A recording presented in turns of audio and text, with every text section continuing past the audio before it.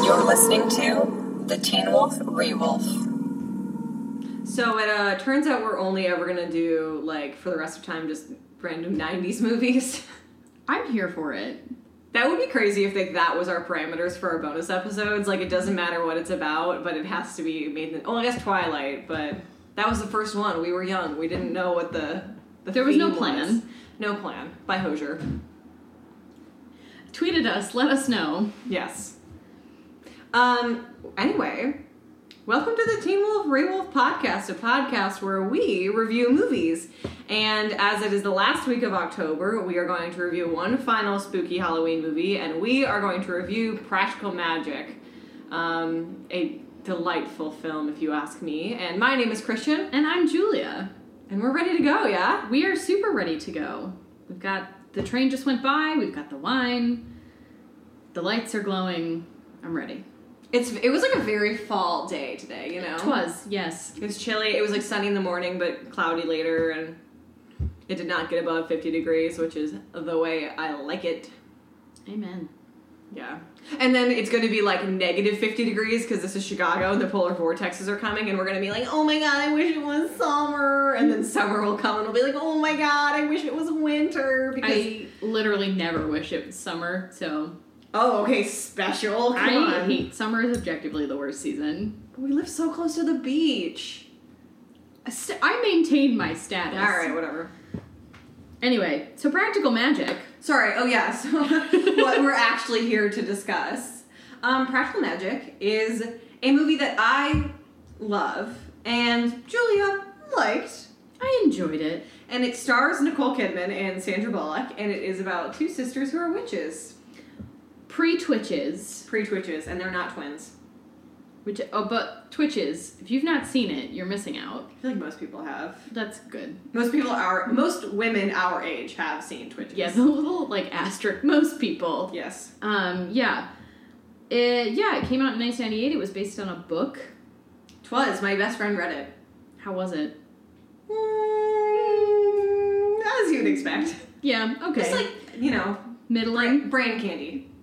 Love it. Yeah.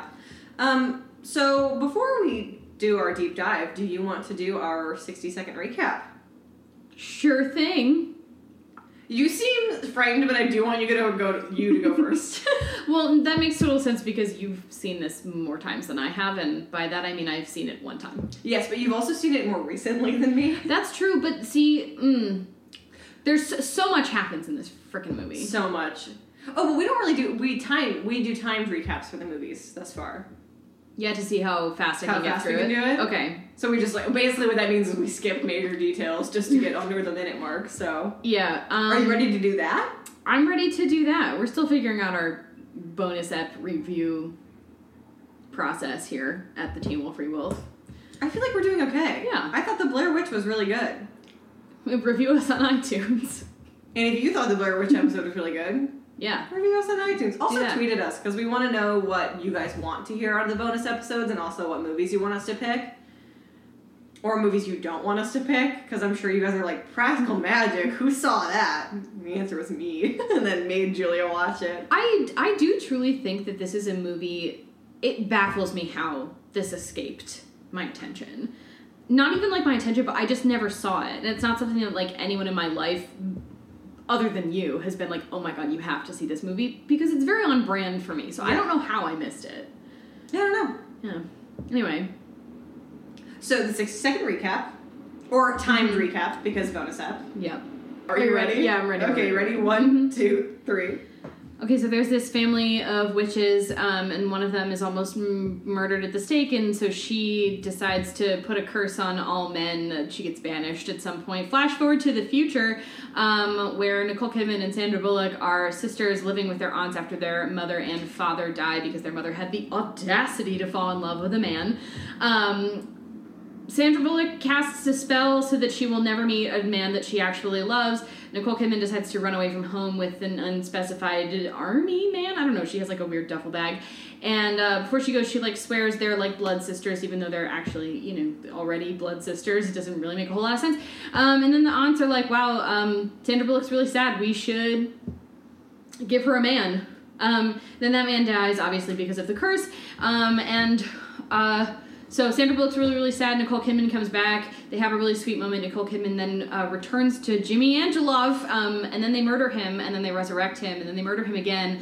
And then Aidan Quinn shows up playing a police detective like he does in everything, I would assume, and tries to sniff out the thing, and then there's a problem with the PTA, and all the people in the town know that they're witches. There's so much that happens in this movie. Dude, you have to finish. I know. Okay, so anyway, the spirit of Jimmy Angelov starts haunting the creepy old mansion. The daughters find out that Aidan Quinn is, like, actually the man that Sandra Bullock fantasized about so long ago and, like, wished that she would never meet, except that I guess that means she actually did wish she would meet him. And then at the end, the town has fully accepted them. They help the PTA moms, the phone tree moms, help Sandra Bullock and Nicole Kidman banish the evil spirit of Jimmy Angelov, and then the town loves them again, and they jump off the roof on Halloween. Great, love it. That is like a 2 solid full 2 minutes. So much happens in this movie. Yes, and up until now, our bonus episodes have not been plot heavy, per se. As evidenced by our Twilight episode, Nothing happens in Twilight. Nothing happens in the Blair Witch Project either, but nothing happens a lot more effectively in the Blair Witch Project. And a lot more compellingly. And interestingly. Woohoo. Okay. Are you ready? Sure. For the recap? Yeah. Okay. 3, 2, 1. Okay, so there's a family of witches, and one is about to be hung by her town because she is, like, kind of a floozy, and then she puts a curse on all men because her lover doesn't come to save her when she gets banished. And that makes it so no one in her family can ever fall in love without the man dying. And then flash forward like 300 years or whatever, Nicole Kidman and Sandra Bullock's mom dies of a broken heart because their dad dies because she fell in love with them. So they go to live with their aunts, and their aunts teach them magic. And then flash forward, and the sisters separate in life because that's just how things happen. But in the interim, Sandra Bullock's character wishes for a man who can't possibly exist, so she'll never fall in love. And then once Jillian, who is Nicole Kidman's character, leaves, the aunts put a spell on Sandra Bullock so that she will fall in love, and she falls in love, and she has these beautiful children. Then he obviously dies because of the curse. And then Jillian comes back to be with her, but then later she gets a call. And then later Sandra Bullock gets a call from Nicole Kidman saying that she needs help because Jimmy hit her, her boyfriend Jimmy hit her.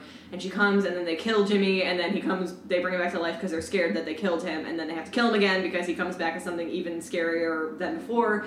And then he starts haunting them, and somebody comes looking for Jimmy because he was a wanted man, and that is Aidan Quinn, and he's really handsome in this, don't know what to say. And then all of this happens, and the aunts find out, and they take the 2 young daughters away, and they say you have to solve your own problems. And then Sandra Bullock and Nicole Kidman ask the women in the town to help perform a spell because they need a full coven to banish the spirit, and they do. And then Sandra Bullock and Aidan Quinn are together, and then they jump off the roof, and it's lovely. So you made it in 1 minute and 37 seconds. So I won. Yes, but it makes me feel good that you went over 1 minute because there's no way to do it in 1 minute. Not this one. There's a lot going on. Yes. Which is a thing that I think that doesn't work.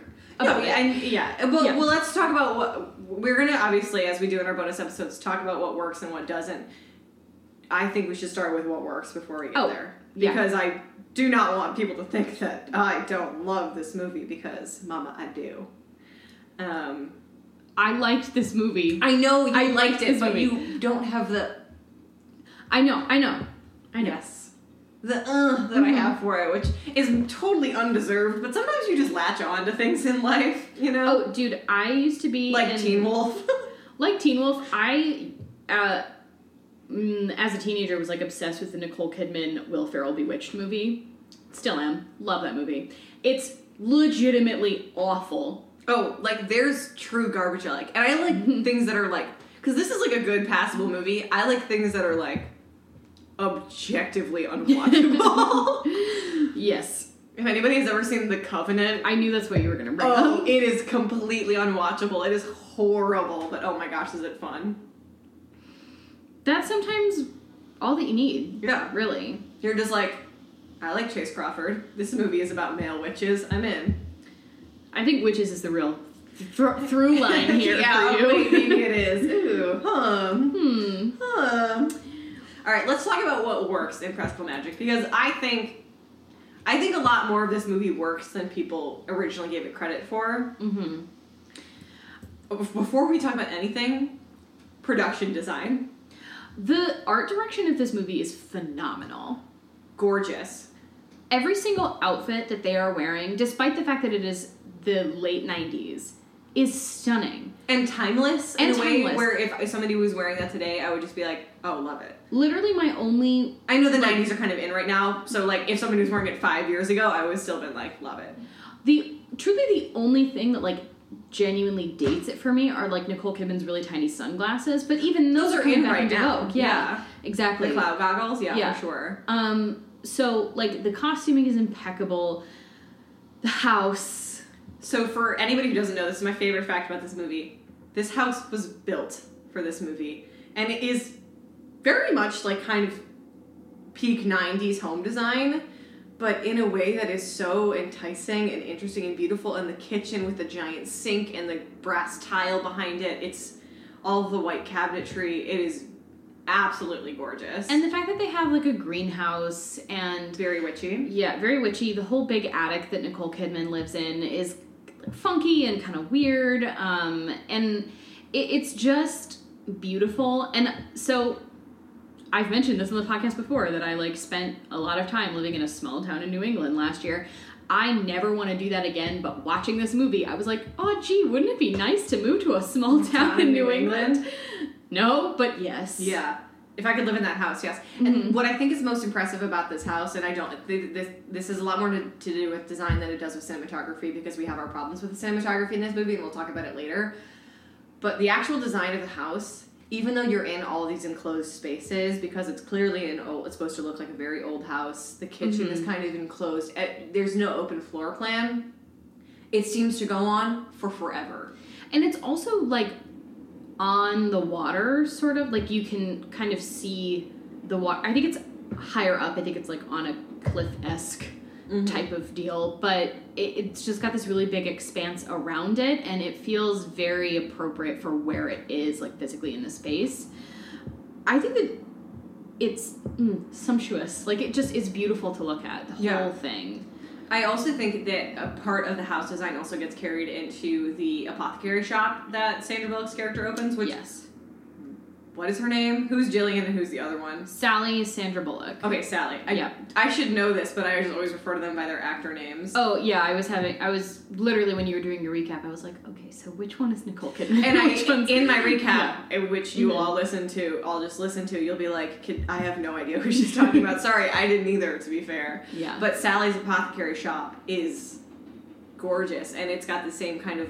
Timeless, and not and it's whitewashed, but not in the really boring Target Instagram way that's happening right now, where like every boring white bitch on Instagram has like the same like live, laugh, love wine glasses or whatever. It's like antiquated, but very now. It's beautiful, and even the packaging design on the things she's selling, we don't even get a full glimpse of it, but you can tell that it looks like really high end beauty products, and it looks like the apothecary shop that David Rose opens in Schitt's Creek, which was the first thing that I thought of when I saw that. I was like, oh, it's Rose's Apothecary, which I don't know if that's intentional, but I think a lot of this production design would carry over into certain people's imagination. It actually reminds me of an apothecary shop in Ann Arbor that used to be down the street from us. Interesting. Yes. Not that that's an accessible reference to the people listening to this, because if any of you are in Ann Arbor, congrats, it's the best city in the world, but other than that. It's beautiful. So we have production design, we have costume design, we have set design, and I think very little of this was filmed on a soundstage. Yeah, it very much seems like it was filmed on location. Yeah. It's funny that this movie is set in what's supposed to be New England. It's actually filmed in either Oregon or Washington. I know it's Pacific Northwest. I think Oregon. Interesting that you can just flip the coast and be like, these are the same, and everyone will be like, yeah. Pine trees and water, I'm in. Great. Yeah. We're here for it. Yeah. But, I mean, it's not filmed in the, like, twilight. This is clearly the Pacific Northwest way. It's very much focused on, like, the cliff faces and the water and, like... Yeah. Yeah. It's gorgeous. It is. And I do want to talk a little bit about costume design more extensively because of the costume design for all of the different characters is so indicative of personality. Dude, Stockard Channing has never looked better. Oh my god, yeah. She looks incredible. She wasn't who I was going to talk about first, but yeah, she's a babe in this. No, the first thing that, like, when we're talking about costume design for specific people, like... Nicole Kidman. Yeah, but, like, Stockard Channing's... The way that they style her hair and the hats that they have her wear and just, like, the sleeves on the dress, like... She looks They're so luxurious, good. you know? She looks so good. So does Diane Weiss, but I love Stockard Channing, like, more than life itself. Who doesn't? So Her eyebrows in this movie? incredible. Oh, so good. But, like, obviously the ants are kind of dressed in almost just... I don't want to say stereotypically witchy look, but it's very meant to suggest, like, kind of witch fashion, but in a Stevie Nicks kind of edgy... cool way. Yeah, not in like a bohemian way, which I think is an interesting choice. Mm-hmm. Because given the fact that it is set in the 90s, I would kind of expect the aunts to be in more of like a 60s boho vibe. But it's kind of like weirdly like shredded Victorian. It's neat. Like it's not what you would expect from their age and the time that this movie was set. Yeah, and that's kind of why I said Stevie Nicks, like the whole her like blazer top hat, flowy skirt kind of deal.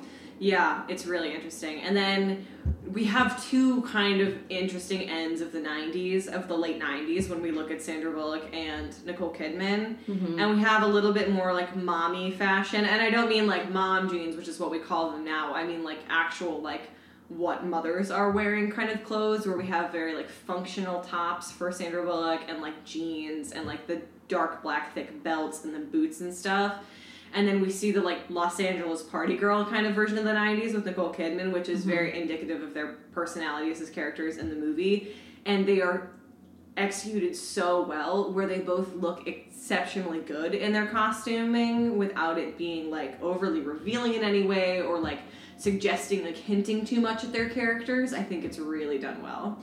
They do a lot to kind of signal who these people are supposed to be through their costuming, which is, you know, what you're supposed to do as a costume designer, duh. But what I think is really interesting and something that I noticed during the scene when Nicole Kidman, like, I mean, I don't think it's fair to say she runs away from home, but she decides to leave. They have the exact same haircut. Yeah. Like, they could not be more different stylistically. Their hair is, like, very different colors. They wear completely different styles, but their hair is the same, which I think is a really nice detail. I think it's nice, and it also shows you just how similar they really are at their core, because, like, listen, me and my identical twin would rather die than have the same haircut. So it really does, like, lend it to, like, no matter how far away they get from each other, one, the scars on their hands from the blood pact, which is ew, but also, like, the fact that they keep the same haircut is just... You know, it's like the part of them that they're missing. Yeah. Dude, I can't watch people do blood packs. They do that at the end of It, Chapter 1, and I'm just sitting there in the theater being like, oh, all those kids are going to have tetanus. Yeah. Like, I just can't watch it. Ew. It's gross. Just ew. Also, when she's like, my blood, your blood, our blood, duh. Your blood is your blood. You're you siblings. Siblings. Like, I don't understand what that's supposed to mean, but okay. I mean, I also don't necessarily understand all of the witch lore in this movie, so maybe it that's a huge problem that I have, but we're still talking about what works. All right. Yeah. Oh, let's kind of talk about, as we're talking about production design, I also want to talk about, like, the costuming of the men in this movie, of which there are very few, which is maybe why it's good. Almost certainly why it's good. Yeah. So we have Sandra Bullock's husband, who, does he have a name? He's gone in the first... Is it Michael? You keep talking, I'll look it up. Okay. He's gone in, like, the first 10 minutes.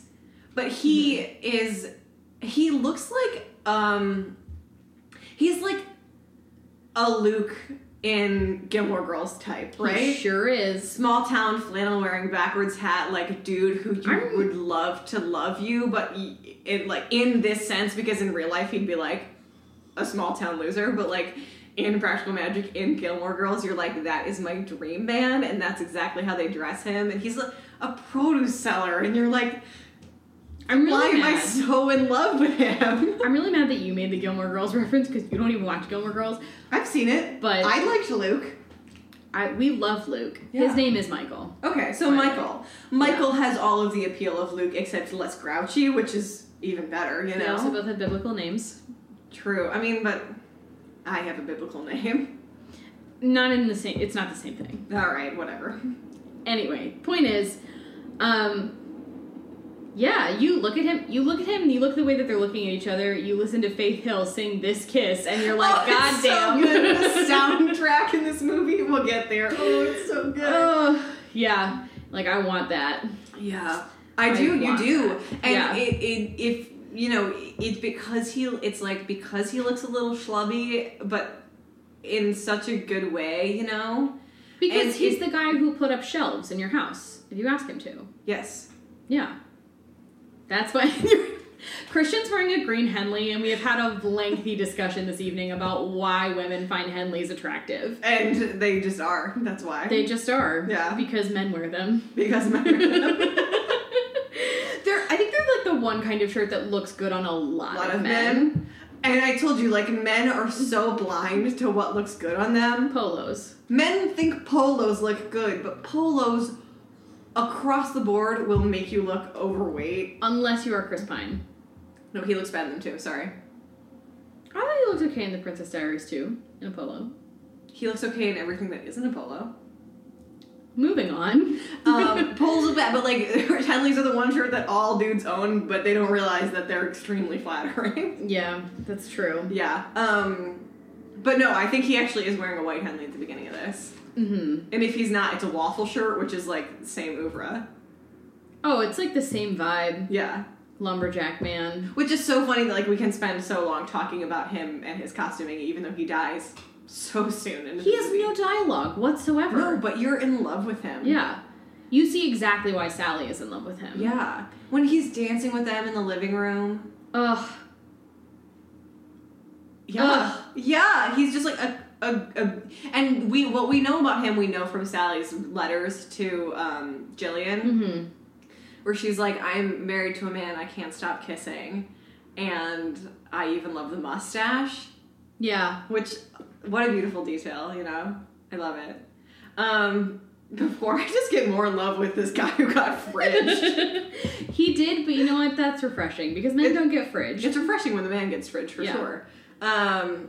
We can talk about Jimmy and what's the detective's name? Hold on. Aiden Quinn. Like, this is a movie where, with the exception of Goran Visnjic, whose name is hard to say because he is Croatian, we're mostly going to call people by their actor names. His name is Investigator Gary Hallett, which, like, Aiden Quinn just plays cops. Yeah. That's what he plays on Elementary, where he's a total silver fox. And this is the Aiden Quinn thing where it's like, what's his face? Billy Crystal and When Harry Met Sally. He was really attractive for however long they were just filming that. that. And, I mean, not that Aiden Quinn has, like, gotten ugly, but he's, you know, he's not the same. Aiden Quinn, please don't listen to this podcast. I don't think he is, but if he is, sorry, Aiden Quinn, she's being so rude to you.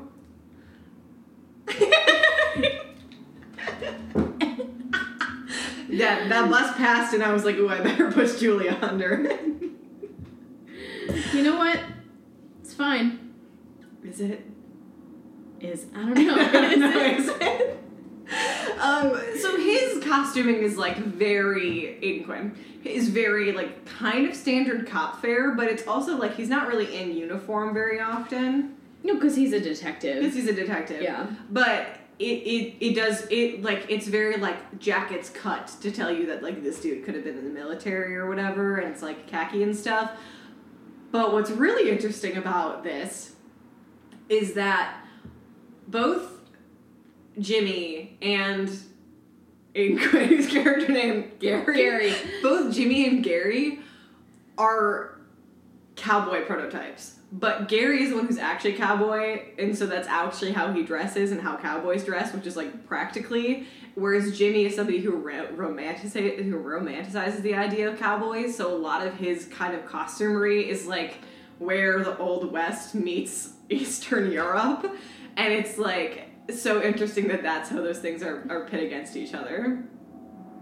As like evil, which is like performative cowboy, and good, which is like real cowboy, which is actually fake. It's really amazing what you can accomplish with good costume design. Oh yeah, it's amazing. Like, it makes so many things that would be completely mediocre much more interesting when you have good costume design. Yeah, we have been talking about good costume design for what, the 20 majority minutes? of this podcast thus far, because it is so dig-inable. Yeah. What else works in this movie? Let's see. I took a lot of notes. Most of them are questions. I think that the interactions between Sandra Bullock and Nicole Kidman are really precious. So precious. And I think that they do a really good job of establishing what it's like to live in a family of women and to have a really strong bond with the women in your family. Mm-hmm. Because there's a scene where they're all sitting around the kitchen table when the aunts have made midnight margaritas, which the level of excitement that the two of them have for midnight margaritas indicate that this was like a long-standing tradition, which I love. And literally, that scene is... The dialogue is incomprehensible because they're just laughing so hard. But that's so relatable.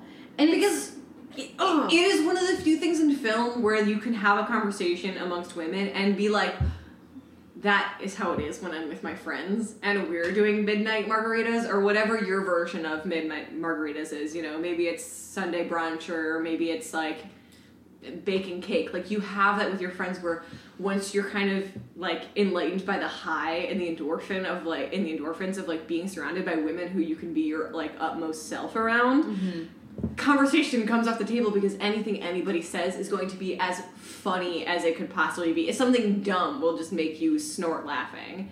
Like when they're all calling each other, when they're calling each other witch, mm-hmm. and they can't stop snorting. Like Sandra Bullock's character snorts because she's laughing so hard. It's like, what she was saying that funny? No, probably not. But like they're a little drunk too. But like, oh, it's so good. And yes, the interactions between Jillian and Sally are precious. It's so recognizable. If you're a woman who has a sister, yes, you know what that's like. Mm-hmm. And I don't know why this is the example that's coming to mind right now, but one of the reasons why 8th Grade is such a powerful movie, and it's something that I think about constantly, is because it is so realistic and true to life, and you're sitting there being like, oh my god, that was my middle school life, mm-hmm. and my middle school life experience. And when you're watching Practical Magic, you're like, that's what it's like to have a sister. Like, yeah. you nail it on the head. And you'd think that would be like an easy thing to accomplish, but it's not. No. And I also think that there are very few movies that... What are you doing? I'm opening my sparkling water. My point being that I think that there are very few movies that I can think of off the top of my head that take sibling relationships with that much care, particularly relationships between like sisters. I think the common thread of like sister relationships in things, especially when written and or directed by men, is the bad girl sister and the serious sister do not get along. Because the serious sister is like, you're a bad girl, and the bad girl sister is like, you're too serious, and they don't have enough. Like, for some reason, people seem to forget that their formative years were spent together. Mm-hmm. You know? And, like, when you have, like, older siblings or whatever, you're going to go through periods where, like, you're not friends with them because your age gap makes you not want to be friends with them, and they don't want to be friends with you because they're, like, too cool for school or whatever. Like, you actually aren't, you know, touching in life at that point to actually be close with them. But once you pass that, like, you're there forever. You know? And I don't know. I find it really, like, it's weird to watch movies where siblings don't have a decent relationship with each other, or, like, their best friend in the whole world is someone else and they, like, don't like their siblings. I'm like, that's not relatable. At least for me. And I don't want to say that that's not if you have a bad universal relationship with your experience. siblings, we're not being like, why don't you like your siblings? Because some people have horrible relationships with their siblings, but I think, especially when it's sisters who are meant to be close, and then people flop on that, is when it's kind of uncanny and strange. Yeah. But this movie nails it.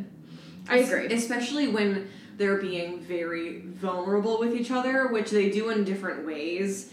And Jillian does that through anger.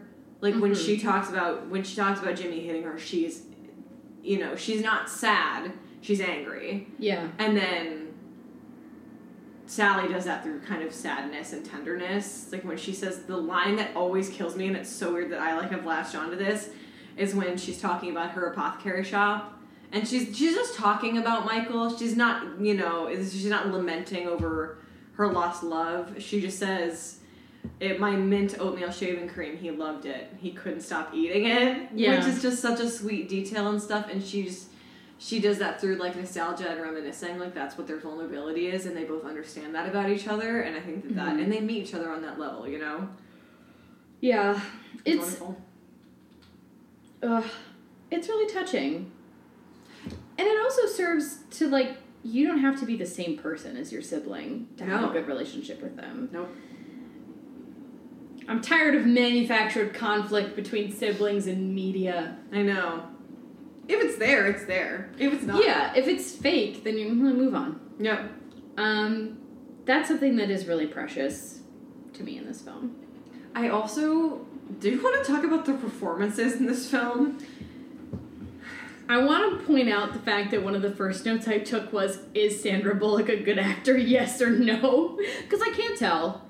I think in this she's good. Yeah. No, the scene that I think is really kind of stunning that she does, well, there's two, and they're both kind of in the beginning of the movie, because by the end of the movie, everything doesn't make any sense, so you're like, what's happening? Yeah. But when she is driving the car, when Jimmy is about to brand Jillian with the ring, and she's screaming, because that's terrifying. That detail is disgusting, and I'm really happy it's in the movie, because oh god, it's so weird and awful. If you needed any more reason to hate him, that is just like the clinch pin. Yes. Yeah.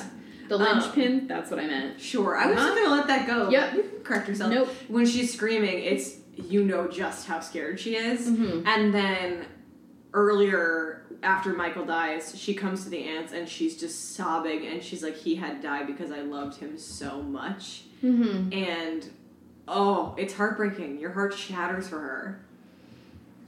As far as Nicole Kidman goes, I do think she's good in this movie, but I once had an acting teacher be like, Nicole Kidman doesn't act, she whispers, so you guys can all chew on that. She's very breathy, and I just think that that's like Her style. her thing. Yeah. And you know what? That's fine. That's one of those acting things where it's a stylistic choice, and some people are really going to latch onto it, and some people aren't. So, and that's not even a comment on her technique or her skill or whatever. Mm-hmm. It's literally just stylistic preference. Well, and I also think that a lot of times it works for her, like in Moulin Rouge. Perfect choice. Yeah. Totally. And she also does it differently in different things. Like, if you ever see Destroyer, she's still not on voice, but it's because she's, like, her voice is damaged and gruff, and she's basically scream whispering, and, like, that is really interesting. So I think she makes it work for her. Yeah. Clearly, she's very successful. Yeah. I think we can kind of move on to what doesn't work. I did want to talk a little bit about Jimmy, who I think is the most interesting. Please go on, because I don't have a lot to say about him, so I want you to...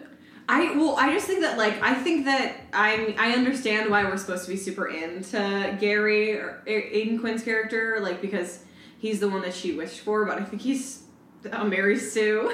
Oh, he's boring. He's so boring. So when it comes to, like, male conflict, and, like, he also offers the girls conflict because he is investigating them for murder, which they did commit, and Jamie deserved it. But when it comes to, like, actual, like, interesting, like, affecting change in their lives, he doesn't really. And part of that is the way it's written, because, like, he doesn't, like, arrest them, like, they get set free, he fakes a bunch of papers so that they don't end up having to go to trial for this murder or whatever. So when it comes to Jimmy, I think that his part is really well acted, and I also think that he plays into a part of the supernatural that is less touched upon in this movie than maybe should be, and that is both, one, in the form of being a ghost. Yep. But two, in the form of being a vampire. Because that is what he's supposed to be in life, is like this vampire cowboy. And the way that Nicole Kidman's character, Jillian, whose name I just remembered, talks about him is that he like exhausts her. He's an emotional vampire, and like that is how he's set up, is that he's like sucks her dry, but not physically from blood. He does it because he's an abuser, and like the way that they conflate the two, because he's from Eastern Europe and like he's supposed to be like, you know, some sort of Dracula figure, is, I think, way more interesting than whatever Aidan Quinn is doing as far as conflict goes. Obviously we love him because he's like not an abusive asshole, like yeah, he's a hottie. Jimmy deserved to die, hundo P. But I think the conflict he incites in their life is a lot more interesting than that Aidan does. I don't disagree, but the thing that I like majorly took away from watching this movie is that this needed a script doctor really badly. Oh yeah, it's like pacing's bad. The pacing is terrible. There is no foundation of mythology. I don't understand how the magic works at all. No. I don't understand what the rules are. Wait, pause. We have officially transitioned into what doesn't work about practical But magic. this is my point, like, to your point about Jimmy Angelov, is like, I think he could have been so much more compelling, and that could have been a much more interesting plot point if the script was more clear, or we spent more time on him, because like, he's not in very much of the movie, and he doesn't necessarily have to be. No. But it's really... He physically can't be. Yeah, because he's a ghost, but I just... What an absurd thing to say. Well, he's dead. Yeah, so. He's dead. But there's just...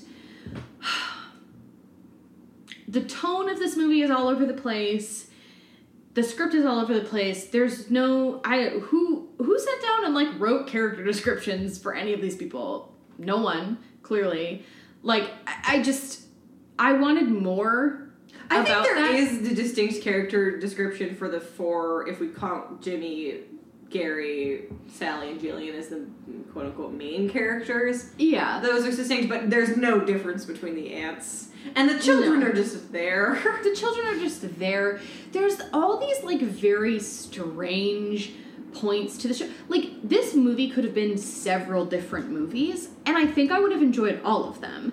Like, this movie could have been very exclusively about these two women's romantic relationships, which, interesting. Yes. Women are not only about their romantic relationships, but interesting. But that's often how they're portrayed in films. So. Exactly. But, and I think that because this is, like, a quote-unquote feminist-y film, loose term. We're using that very They do kill a man. I consider that feminist. Yes, exactly. Very Dixie Chicks. But then there's also the movie of, like, these women living in this town where they are witches, and everyone seems to know, but the way that they act out about it is, like, making them into social outcasts, which makes total sense, but, like, there was so much unmined there that I, like, wanted desperately to know more about. Like, how did Sally meet those people that work in her apothecary? Like, how did she charm those people into, like, working for her? Like, and then, like, again, the rules of magic. Like, at one point, they break a bowl. Like, there's an argument between Sally and Jillian in the kitchen, and I think Jillian is the one who, like, breaks the bowl, and they're trying to clean it up, and I'm just sitting there thinking, Sally stirs her coffee without stirring it, like, via magic. Why can't you just fucking put the bowl back together? Like, there were so many details in this movie that I was like, I need so much more of it to be really invested. I agree. This was one of those things where, had it been, like, a 6-episode miniseries... Oh, you would have gotten so much more out of it. Yeah. Yeah. I actually don't know how long the book is. I'd have to check, but if I found out it was over 300 pages, and this is just how much plot there was that they tried to fit in one movie, like, that makes sense. Yeah, I mean, and this also was not really the time of, like, we're making a book series into films. How can we make as much money as possible by splitting the last book into 5 movies? Like... Which never makes good for good movies. No. So it's actually better, because maybe it would have been worse.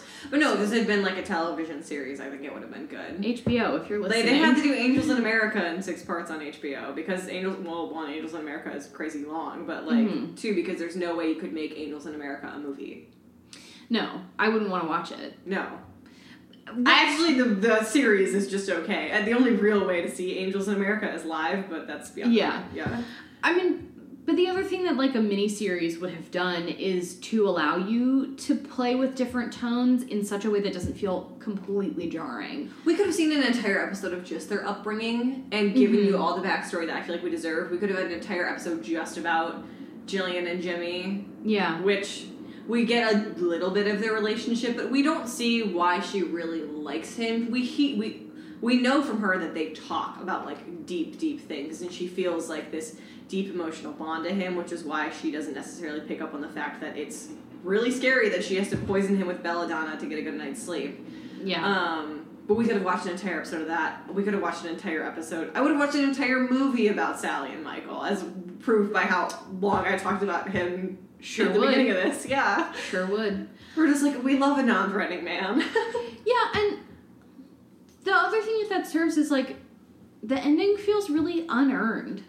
It feels unearned because we don't get enough of the townspeople. Mm-hmm. Because they get called... So, okay, a plot point that we've not really touched on at this point is the phone tree. Is the phone tree, which is, like, a major point of contention because Sally is, like, on the PTA, her kids are old enough to be going to school, and she never gets picked. First of all, this is how you know this was made in the 90s because there isn't, you know, like, remind updates on your phone.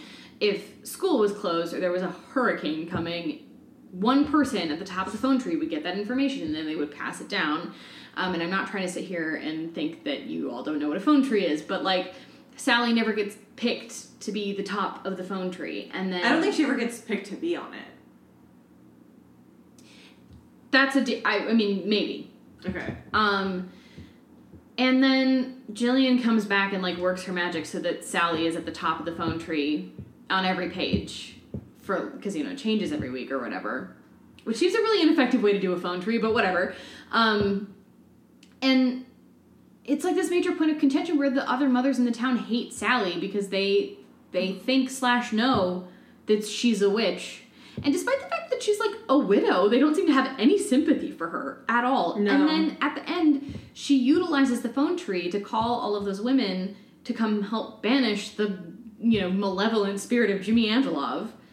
And they do it with their brooms, which is just, like, this amazing bit of, like, domestic magic. And I think that that's so undervalued in a lot of, like, magic witches media. So, like, yay, domestic magic. 2 thumbs up. But it feels unearned because we don't have any interactions with the moms outside of that one thing. Also, I'm so sorry. I'm going to let you talk. No, you're on a roll. Go ahead. I could have saved this for questions and observations, but it's also, like, in all caps, and I really just need to point it out. There you go. There is just a child with chickenpox out on the street with all of the other children. Just hanging out. Yep. Bad mothers. Yeah. Please say what you were going to say. Yeah, I agree that the only time we ever really... I think what they did was try to justify that by having the conversation where all of these women kind of sit down and kind of understand that they have everyday magic. I think it's Margot Martindale who's like, my daughter had a nightmare halfway across town and I could swear I could hear her. And then one of the aunts goes, there's a little witch in all of us.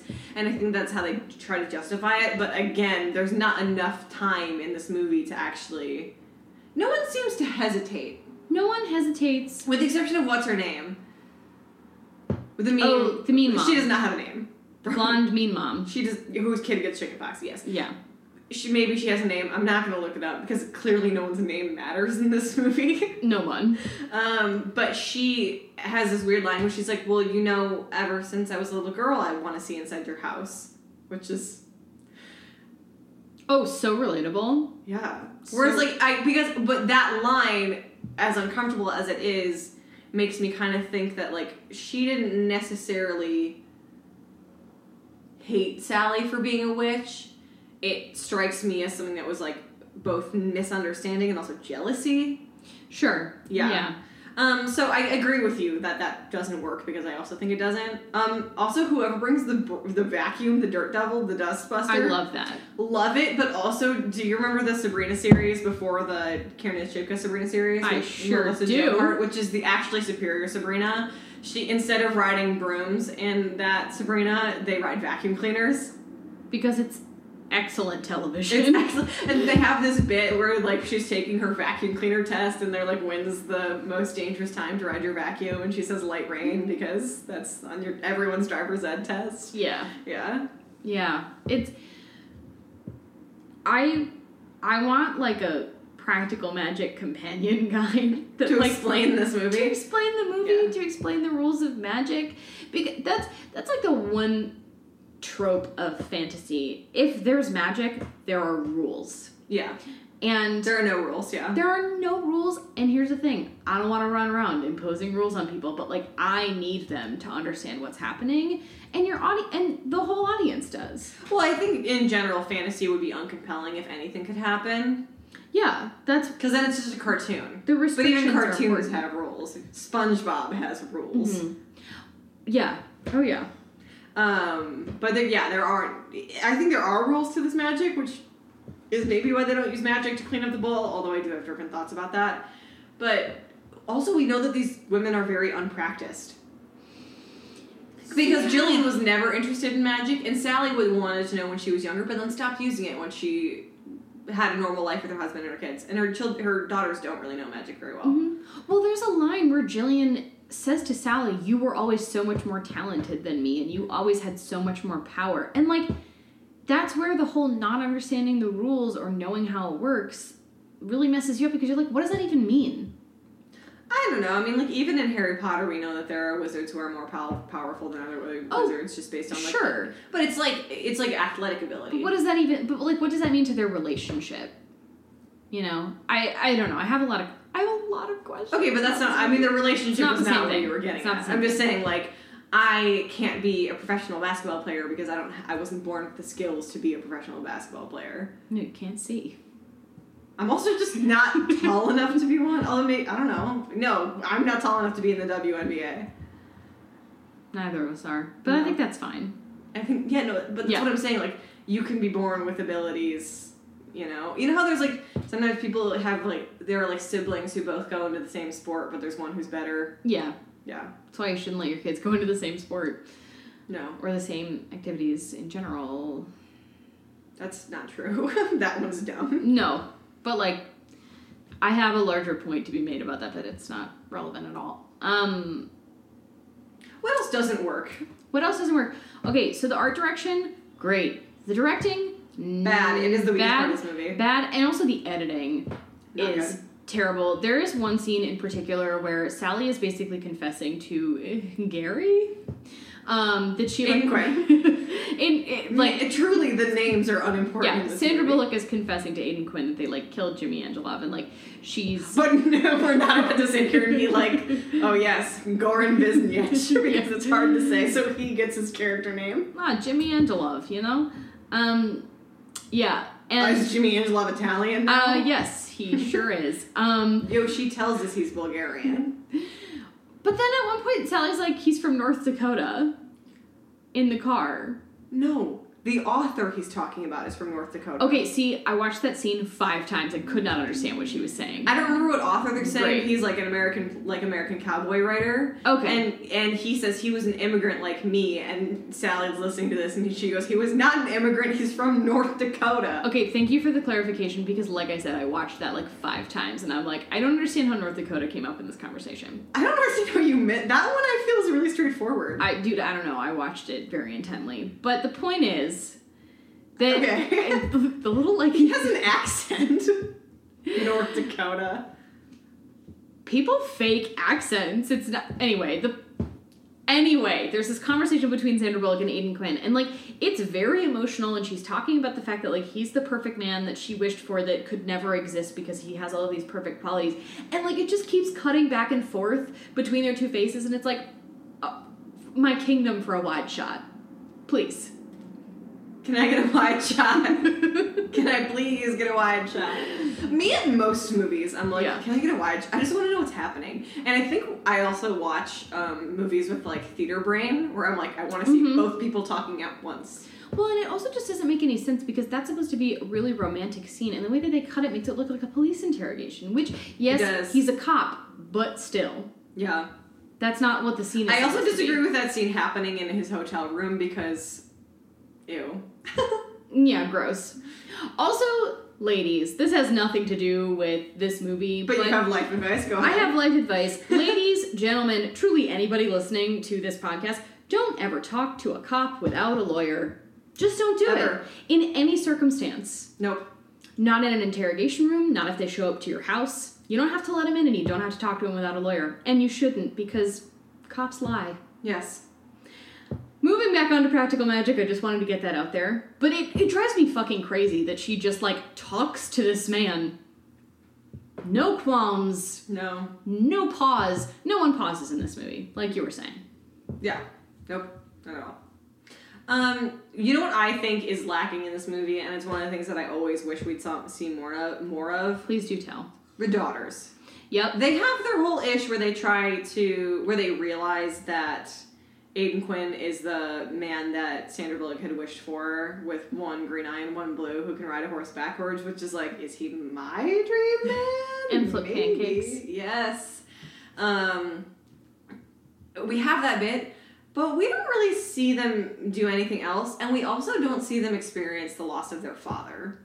They seem very happy-go-lucky for all that has happened to them. And they're very excited to, like, let another man into their mom's life. Yeah, my new daddy. Yeah, they're like, new dad. You're like, what the hell? Well, dad died, like, a month ago. Yeah. Yeah, and it's funny because we do see Sandra Bullock experience, like, the extreme sadness of losing a significant other. And they have her and Nicole Kidman have that really kind of sweet, sad moment where Nicole Kidman climbs into bed with her and is like, you are going to get up and you're going to take care of those girls, and you're going to brush your teeth because your breath is disgusting, which is, I think, a really good detail because it shows you just how depressed he is, because, like, when was the last time she brushed her teeth? So he's experienced Sandra Bullock's sadness in losing that, but the girls are just kind of like, okay, whatever, magic time, and they also just seem to, like, know how to do magic, even though Sandra Bullock, like, never taught them. The girls, I think, could play a way more interesting... Also, did they have names? F and Rachel Wood. F and Rachel Wood. I'm sure they do. I'm sure they do, but names are like... Maria and Kylie. Okay. Which, first of all, Kylie, I don't know, that name just doesn't sit right with me anymore, but... I don't like because of the Kardashians? Yeah, exactly. Yes, everything I know about the Kardashians I learned against my will, so... yeah, that's my biggest thing that I wish we saw more of. Because they are clearly supposed to be, like, the new iteration of Jillian and Sally. Because they look exactly like them. Mm-hmm. Well, that's the whole... Like, that's a through line of the movie, is, like, the matriarch of the Owens family. And, like, the aunts taking in the sisters, and then one of the sisters has her own bebés, who are girls. And then that's never really explained. They're, like, incidental. Is it also just true in this family that you only have daughters? Was that part of the curse, that you would only have daughters and then... I don't know. I hope so. One of them's... I don't know. Do you have anything else that you want to ask? You said you had a lot of questions. And I'm here to defend this movie. I have a comment about the daughters and the loss of the dad. Hit me. So, in Jane the Virgin...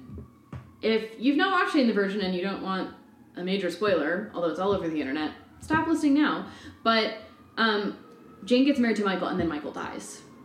And it's this huge cliffhanger at the end of a season. And when that happened, a lot of people who watched and, like, loved that show were sitting there being like, how in the fuck are they going to go forward? Because Jane is obviously so, like, emotionally devastated, and it's really hard to, like, write through that period of grief. And...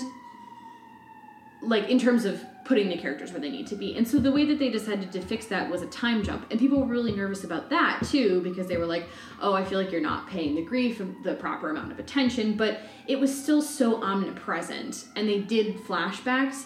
But I think something like a time jump would have been really beneficial in this movie. I agree. because it would just help I think it would have helped the pacing a lot.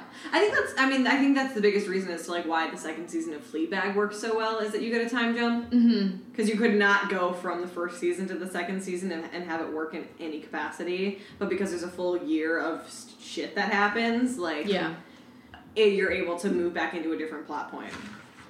And there's so much to delve into because of that. Yeah. Oh God, I have a lot. Hold on. Oh. I was really unclear about whether or not Aidan Quinn can do magic. I don't think so. And you say he does the whole thing where he's like, I wish for you too. But I think his wishing was less specific and he was just staring at the stars when that thing happened, when he saw the flowers and was like, possibly. I hope someday I meet a pretty girl. But he also, like, banishes Jimmy's spirit initially with, like, the power of his star badge, which he's not a sheriff, so I'm not 100% sure, like, I don't know. Is that what badges look? Tweet at us, tell us, what do cop badges look like? I thought it was because it was silver. Possibly. I thought it was silver, so it was like a pure metal that would banish an evil spirit. Interesting. Also because he's a vampire. Vampire, quote unquote. He's like a, Yeah. Speaking of Jimmy Angelov, they kill him, they resurrect him within 5 minutes, and then they kill him again. Pointless. I know it has to happen for the plot. It just happens so quickly that it is ineffectual. I don't feel anything. I'm never worried for their safety. I don't, it's not effective to me, from my perspective. I do, and I think that was probably a detail in the book that they kept in. I don't know, I haven't read the book, but I'm assuming. If I were writing the script, I would have had them take the body, bury it, and then have them haunt him without bringing him back, because I just thought it was superfluous. It sure was. Yeah. And he can still haunt them. I mean, they murdered him with, witch powers or whatever. Not that belladonna is like witch powers. You can murder somebody with belladonna in life. Pro tip. Yeah, pro tip. But I think that probably would have been the more... But I also think they needed to show you why they couldn't bring back Michael. That makes perfect sense. It's not that I don't think that the resurrection could have value. I just don't think that the way that it happened... No, nice idea, poor execution. It was bad. Yeah.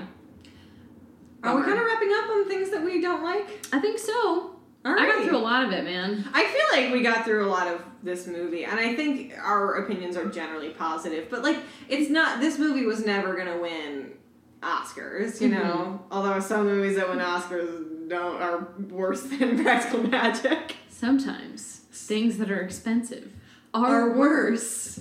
Sometimes things that are Green Book are terrible. Sometimes things that are La La Land. Thank God it didn't actually win. I hate that movie. Yeah, it's unfortunately, La La Land is one of those movies where it's worth it for the last 5 minutes.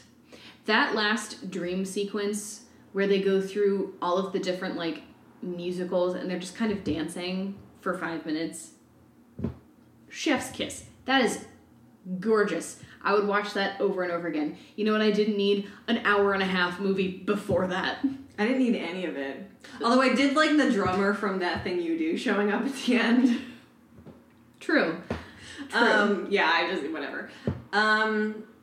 But yeah, so let's talk a little bit about culturally where this movie stands. Because I think that if you are a girl who saw it growing up, or even later, or you're a girl who likes witchy movies, or Halloween movies, maybe some random podcast host maybe me, for example, it means a lot to you because it is, as we said earlier, one of the only vehicles for female relationships that experiments in the supernatural without it being American Horror Story Coven, where no one is nice to each other throughout the entire thing, and you're come on, man. Guys.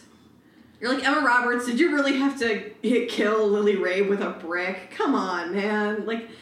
It's so much of media where it's all women and often directed by men is just about competition amongst women, which if it's all women, there's little competition because most competition amongst women is inspired by the insidious nature of men, which is why women's bathrooms are the nicest place on earth. True. So when you get to see a movie like that and have, nobody is trying to one-up each other at all, it's great. It's really comforting to watch. Yeah. Beyond what you had your issues with this movie, I think you generally liked it. I do. It kind of falls in the canon of films that I hold very close to my heart about women. Yes. And we were talking before. Were we talking about this when we were recording? Ever After is one of my favorite movies of all time, and that's a really interesting example of the ways that women are terrible to each other because of society, and then also in the ways that women are wonderful to each other. So it's in that canon. Yeah. You can't. And I don't mean to be men are the only reason why women are of course evil not. to each other, because the reason why the mom whose name we don't know is mean to Sally has nothing to do with men. It's to do with the fear of the unknown. Mm-hmm. Oh, which is legit. That's often why humans are evil to each other. Yeah. This really sits in a very comfortable place for me. And when I was watching it, I was like, this feels very cozy and heartwarming. Mm-hmm. Because it's about things that people who are movie snobs would typically just kind of brush off. And it's interesting because last year was the 20th anniversary of this movie's coming out. And if you are on film Twitter, which I try not to be, but if you are, there were a lot of articles coming around that were basically in defense of Practical Magic. Was this movie judged too harshly for being a female-led movie in the late 90s? And the general conclusion is is Practical Magic, peak filmmaking? No, but it has really important things that were completely undervalued because they were being reviewed by men who didn't understand what it was trying to do. You know what I'm saying? Yeah. So it's interesting. So this movie did not do critically very well when it came out. And I almost wonder, if it was made now, it wouldn't be made in the same way at all, but if it was made now, how it would be received. Well, I think we've had so much more time to digest it and also to consume other media about witches because Charmed began in 1998, and that's a show that people love. Mm-hmm. There's a lot more witch media. Yeah. And now it's a big part of the cultural lexicon, Sabrina, Coven, that stuff. Yeah, but it's not that it wasn't, but now it's more the idea of being a witch is a lot sexier, and it's not just evil witches. Mm-hmm. Which is what's interesting about this movie is because it's not sexy. It's about family. Yeah. And I would love, I never advocate for a remake of pretty much anything because that's all people are doing now.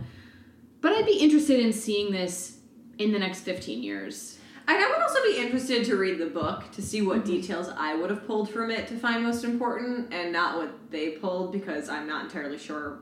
I don't really know how closely they run. If somebody's read the book, I would love to hear your opinions. Tweet at us. Yeah. Because there are probably full plot lines you could have taken out of the movie. Or email us if you really need to get into it. Oh, yeah. We do have an email, and you guys are always welcome to email us. It's just teenwolfraywolf@gmail.com.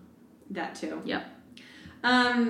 So what would you say, after we've kind of talked about this, what would you say is your final rating of this movie? Well, I do want to point out, in reference to your previous point about this movie being judged too hardly, this does have a 21% on Rotten Tomatoes, which is not great. No, but I also think that people don't quite understand how Rotten Tomatoes works. No, but I'm just saying that, in terms of movies that have been, decreed on the internet to be good or bad, this one, not good. Yeah. I'm gonna give it a B. I really, really enjoyed it. It's not something that... It's not a movie I'm gonna sit around and be like, oh my god, you have to watch this movie to understand who I am as a person. But, I really enjoyed it, and I think that it's something that is very touching. Mm-hmm. And beautiful. Yeah, it's lovely. Mm-hmm. And if it's not good plot-wise, visually, striking. That makes up for a whole mess of sins. Oh, totally. But that's how I think a lot of things work. True. Yeah. What rating would you give it? Can I give it a B++ or an A-? Somewhere in that zone. Yeah. I mean, nostalgically, I want to give it the A, but critically, I can't. Mm-hmm. Yeah, that's the tough thing where you're like, I know this is not good, Yeah. but I love it. Again, I mean, but there's also movies that I know are not good and would give an F. The Covenant. I give that movie an F, but I like it for different reasons. Namely that it's horrible. But, like, this, I have these, there's things that I was talking earlier about how there's things that you, like, attach yourself to in certain movies. Like, there's enough of those moments in this movie that I, like, just kind of makes my heart sing a little bit, that I have a hard time being like, it sucks. So I'll give it the B++, A-. Nice. Yeah. It doesn't suck. No, it doesn't. And it's so fun. And if you were looking for one good last Halloween movie to watch before the spooky season's over, highly recommend. And also Halloween Town. Halloween Town. We love Halloween Town. We thought about doing that, but I also feel like what is there to say about Halloween Town? Other than the fact that it's incredible. Yeah. Like, we'd just be like... It's incredible. Debbie Reynolds. We were deeply betrayed by Sarah Paxton. It's not her fault. She was just trying to live her life. But No. Disney. Yeah. What are you doing? True. Alrighty, I think that about wraps it up for this bonus episode of the Teen Wolf Rewolf. If you like this bonus episode, there's going to be more. We're going to try to do a couple every month, I think. We're going to try to theme it out, so if you have ideas... A few November movies. Yeah. We'd love to hear your recommendations. If you guys have thoughts about Practical Magic or Teen Wolf or anything, please feel free to hit us up on Twitter. We are at TeenWolf_Rewolf. That is also our Instagram handle, and from there you can follow our personal profiles if you're interested. We're also on Tumblr at Teen Wolf Rewolf. I'll get around to posting on it, I promise. It's just not where I'm at. And then, I don't know, do we have any more news? I think we'll just be back with the regular scheduled Teen Wolf programming this week. Our regular scheduled shenanigans, yep. Yeah.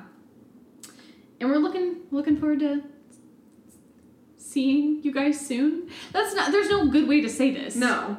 Connecting with you. We'll talk to terrible. you. You don't get to talk to us, but we will talk at you. We're looking You're forward to welcome. talking at you soon. All right, Wolfpack, you have an amazing rest of your week, and bye. Bye.